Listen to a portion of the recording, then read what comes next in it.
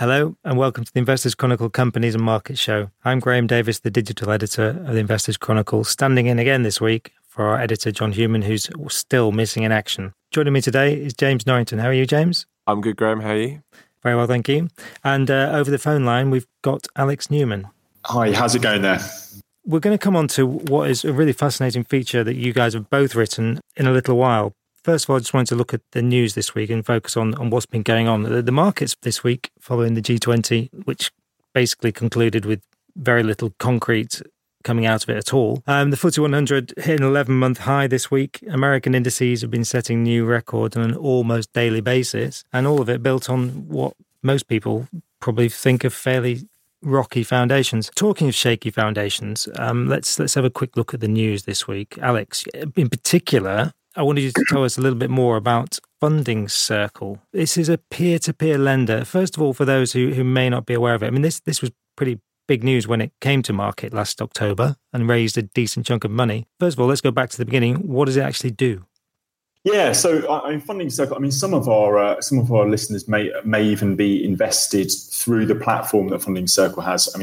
Hopefully fewer are invested in the company itself. But it's the way to look at it is it's sort of a peer-to-peer lender and a little bit like a debt-focused crowdfunding outfit. So if you're a small business, you can apply for a loan through their site, and they do the vetting and underwriting, and then they link them. The small business with funds of pools of investors who earn interest. Currently on the website, I think it's between 4.5 and 6.5%. And so they match those two groups. Obviously, that's a higher rate than any savings account you're going to get at the moment, and presumably for slightly lower risk than you might find from equities. On the other side of it, we have this supposed dearth of lending to small businesses. So that's the idea of Funding Circle. And as you said, it came to market last October. I think its valuation was something like 1.5 billion, raised 300 million. This is a big company. So we're talking, it provides corporate loans only. It's not lending to individuals. No, it's primarily focused on SME businesses, so small and medium enterprises. Okay, so there's a dearth of lending in that area, but unfortunately, what's happened? What was the news this week? Its shares got hammered. Yeah, so the shares really have been hammered since day one. So on the IPO, they fell pretty heavily, which is really strange situation. Obviously we had the Uber situation in New York last month when their shares immediately fell below the listing price. But the share fall was pretty terrible back in October. So the reason for the recent woes, and particularly this week, was it used a first half trading update to essentially halve its full year revenue growth forecast to 20%. So it had been forecasting 40% revenue growth this year. It's a really bad sign for the company because, it's loss making. Investors knew that when it listed.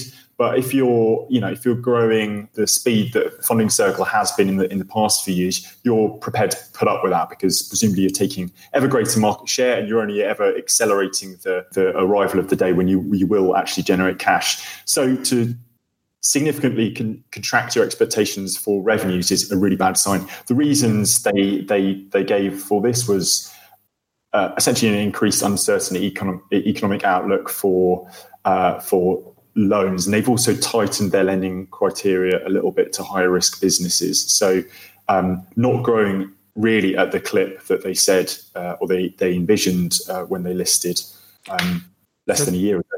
Presumably this means it's going to take a lot longer to get to profitability. This is the big question. On one level, tightening credit requirements and improving raising the lending criteria, you'd think then that you would avoid potentially some impairment losses, and that might in turn boost the appeal of the lending books to investors. But if it's going to be a slower route, they're spending so much on expanding the business, then it really does raise questions over profitability. I think Numis is their one of the funding houses which covers them. I think they had a slight pre-tax profit forecast for 2021. So that's 3 full years after listing. I think now that probably looks a little bit optimistic, I'd say. And then you've got the obvious questions at what point is it going to have to potentially raise funds again, 3 years down the line if it's growing at a much slower rate. Yeah, I mean, is this an existential crisis? Not at the moment, because I mean, they're still pretty cashed up, and obviously there's a huge demand from investors for their loan pools that they can get exposure to. But they're really learning the hard way that the demand for loans isn't automatic. So, I mean, small businesses will also make their own calls, and if they're worried about the economic environment, they're less likely to want to double down on expansion plans. They may feel a bit more nervous about going to a lender, whether that's a high street bank or one of these sort of innovative providers of finance like Funding Circle. So, in that sense, it's a real concern, and I'm not quite sure the route from here. It's I think the shares are sort of down 2/3 on their listing price, but definitely looks like a sort of falling knife scenario rather than a bargain basement victory for potential investors. So we have them on a sell rating, but we would certainly steer clear. Yep. Finally, on this one, what does Funding Circle need to succeed? Is this just a scale business? It just simply needs the scale, or can it do anything else?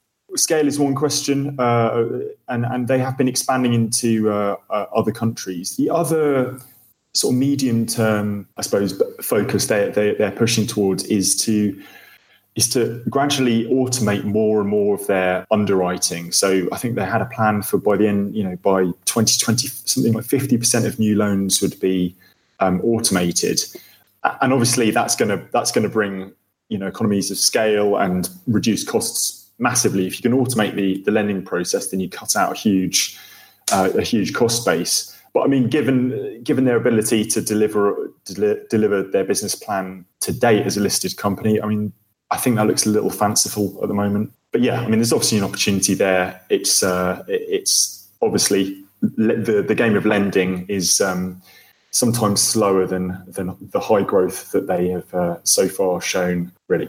Okay, we're going to move on to that automation in fintech a little bit later with James, actually, and yourself talking about the feature. But first of all, I just wanted to quickly stick with the financials and looking. Obviously, the Woodford saga is dominating the funds world. It rumbled up this week. His equity income fund has been gated for another 28 days. He's also talking about changes at the Patient Capital Investment Trust, job losses at Woodford HQ. But the question is the cult of the star fund manager dead? This week, there's a significant move at Jupiter Fund Management involving one of their star fund managers. So tell us a little bit more about Alexander Darwal's decision to leave Jupiter.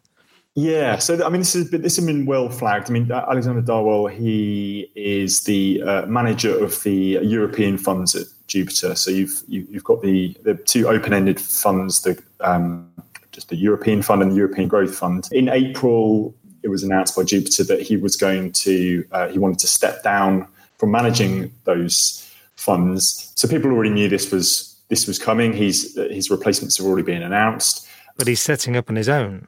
Yes. What's new this week is that he and a few others from the Jupiter team are going to be setting up a new firm, Devon Equity Management. And it looks like at the moment he's going to be taking his really highly rated, though fairly high fee Jupiter European Opportunities Fund with him. That's obviously subject to the approval of the fund's board.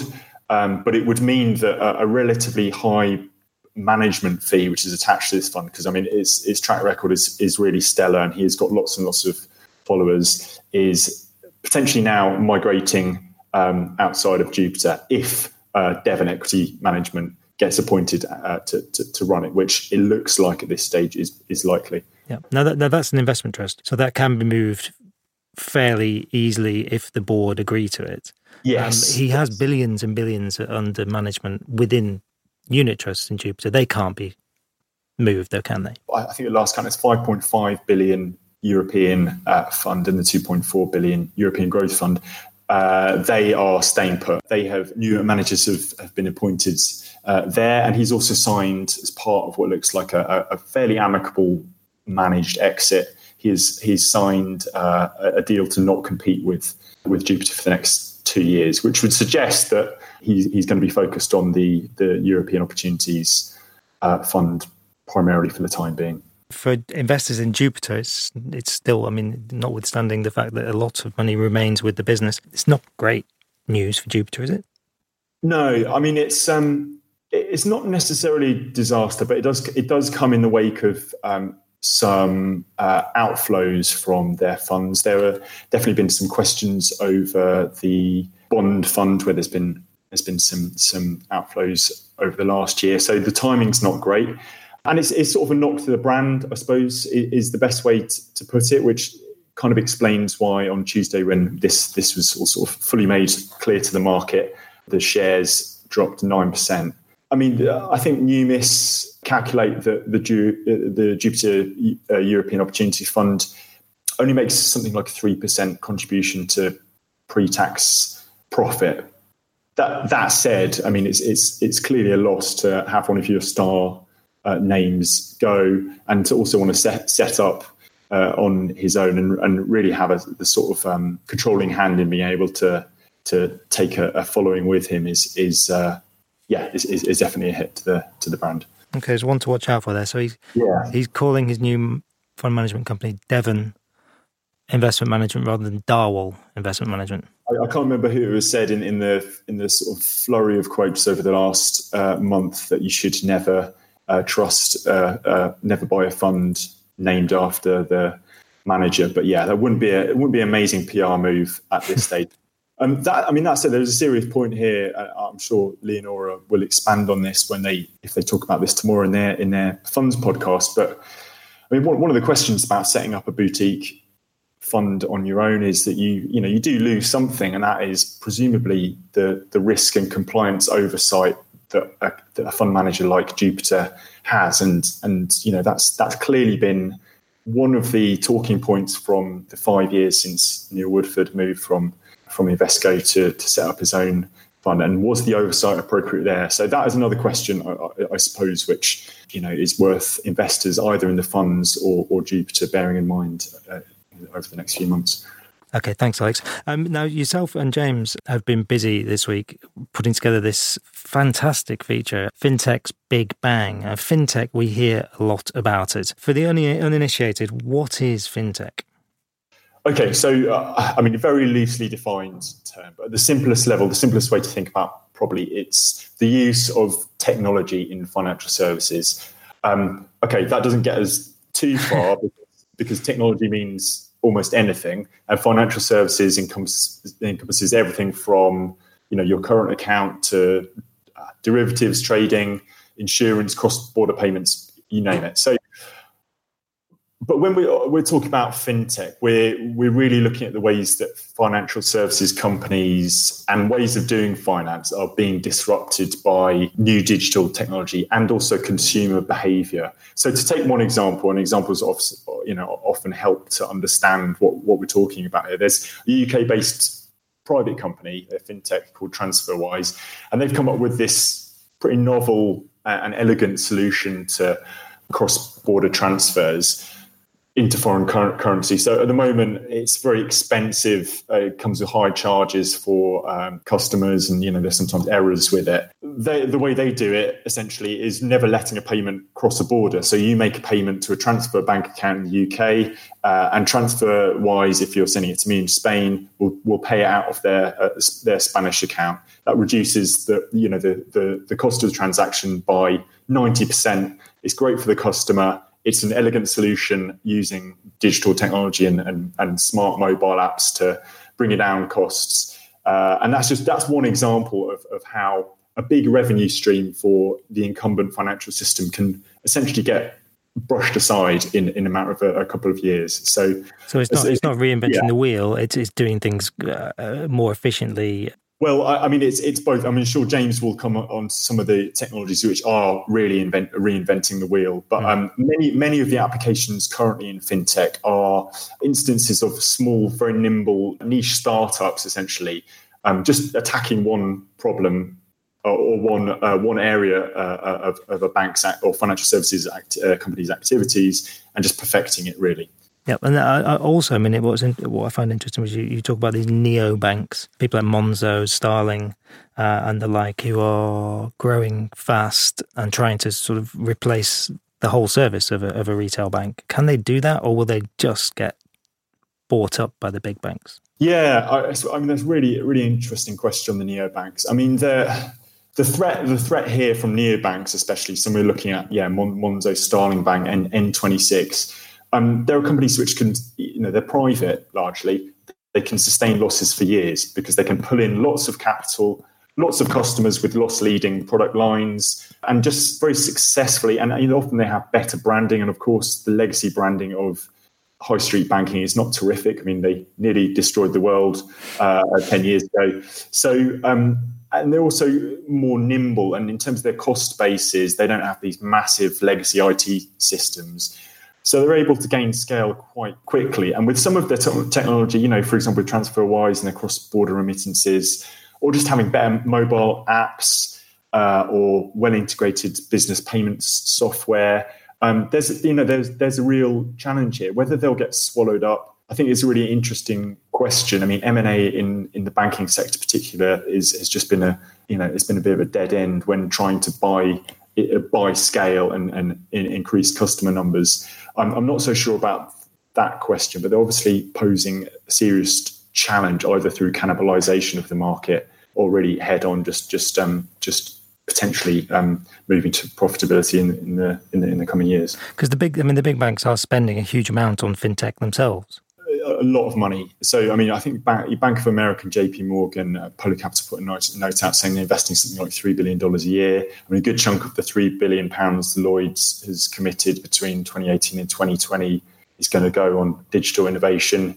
I mean, they see the threat very clearly, and they're responding to it. So this, I mean, really one of the top three priorities for incumbent banks at the moment is to defend their turf and spend lots. The really big question here is spending money to upgrade your customer's digital experience is, particularly for an investor in the incumbents, I think the key question here is whether spending money to upgrade your customer's digital experience is a lesser investment proposition than if you're essentially keeping up or responding to the competition, because they're essentially up against everyone who's trying to out-innovate them. That seems like a hard position longer term to defend. Good news for us as consumers, though.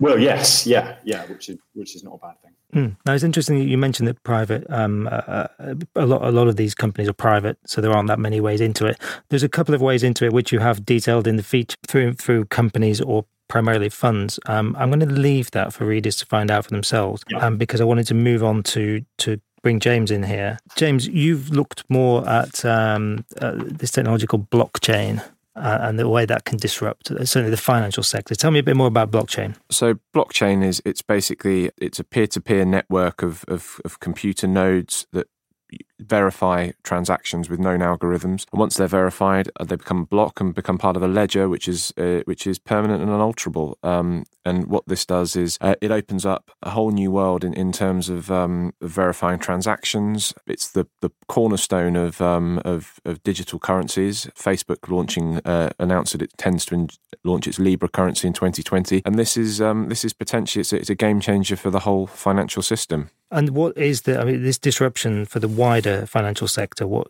is blockchain going to do, and who is driving this? Well, there's a couple of I spoke to one analyst who said that there's been a lot of I won't use his full word, but it started with bull, spoken about blockchain and its applications. But where we will see it is, so for example, if we look at settlement custody of assets, huge. If you think about creation, redemption of ETF units, multinational investing across borders, the systems we have, like Crest, for example, which is the custody and settlement system that we've had in the UK for securities, or Euroclear, they've been around since the early 90s.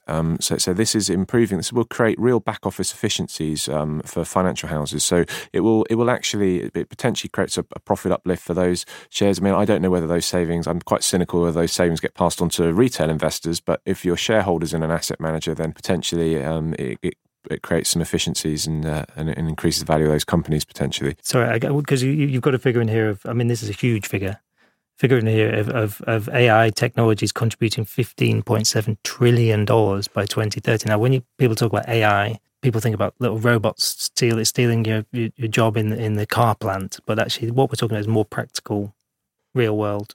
Well, AI. So AI. So blockchain is one of the big aspects of fintech. AI, artificial intelligence, is the other one which captures headlines. Now, that figure, you've got to sort of think about how it's calculated, but really it's so large because this is already happening. Companies like Amazon, Google, they're already using AI. It's about creating efficiencies. It's not necessarily Arnold Schwarzenegger coming to murder you in early life. It's artificial intelligence is about just taking the rigmarole out of your day-to-day work. It's no company really now. Sort of very few companies will employ people to do data input, but what this does is it the person at the end of that process, rather than their time being taken gathering data and forming information, the AI will do that, and it frees up people to use their intelligence to actually to put information to use and make use of analysis to make things more efficient. And that's why that figure I think is so big. I mean, one of the companies that I've looked at in detail, which is a holding of Augmentum Fintech, which is one of the venture capital trusts that we list in the feature.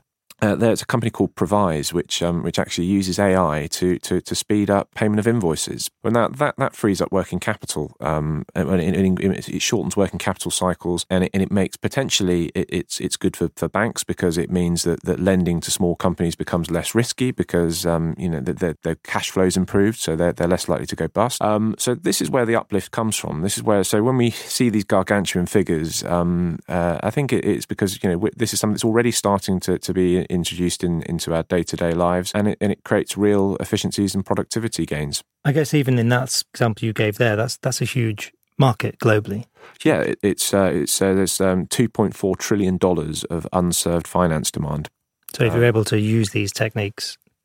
Exactly, so banks, for example, potentially, we look at when we're assessing the risk of a bank, we would look at assets to equity. Assets for a bank, of course, are its loans, so are actually risky, or the ratio of loans to deposits. Now, those thresholds can be higher if it's less risky to lend. Yep. So this potentially, we talk about fintech being disruptive for banks, incumbent banks, and Alex makes this point in the feature as well. Incumbent banks are actually potentially winners from fintech. It's disruptive in terms of the way we do things, but it doesn't necessarily mean that it's going to kill these companies. Even Facebook, with the Libra currency, they're bringing in partners that are payment providers, that are banks, because they see they as part of the ecosystem, they see banks having a role in this. So we talk about disruption. It's an earnings uplifter potentially for banks and big tech. So it's quite fascinating. Oh, indeed, and the way this feature's been set out with the graphics here, showing us the anatomy of a blockchain, certainly helped me understand it. But thank you for your explanation as well, James. It is interesting that we talk about Facebook launching a currency, and we talk about these young, small, up-and-coming businesses, but MasterCard, PayPal, Visa, these guys are all in this game as well, and they'll be at the forefront of it. They're all over it. I mean, it's their core business, and they can't afford not to be all over it. And it's interesting as well, sort of to Alex's points about these small startups. There's still big moats. Banks and existing financial institutions, they have big moats. I mean, at the end of the day, the reason that some of the challenger banks have run into trouble is a very core tenet of banking industry is access to funding.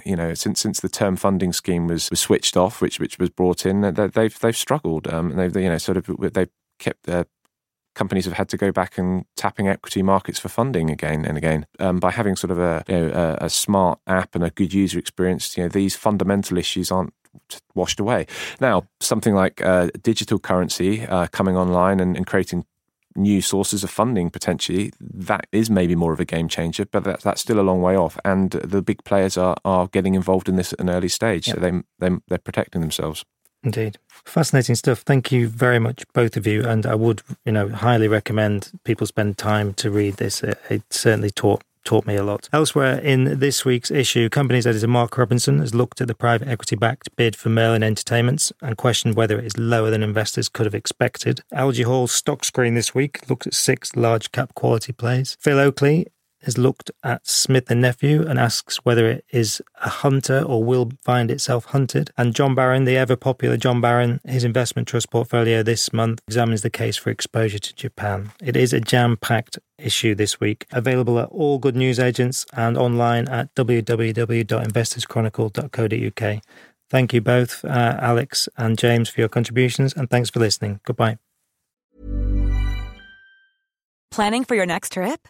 Elevate your travel style with Quince. Quince has all the jet-setting essentials you'll want for your next getaway, like European linen, premium luggage options, buttery soft Italian leather bags, and so much more. And is all priced at 50 to 80% less than similar brands. Plus, Quince only works with factories that use safe and ethical manufacturing practices. Pack your bags with high-quality essentials you'll be wearing for vacations to come with Quince. Go to quince.com/pack for free shipping and 365-day returns.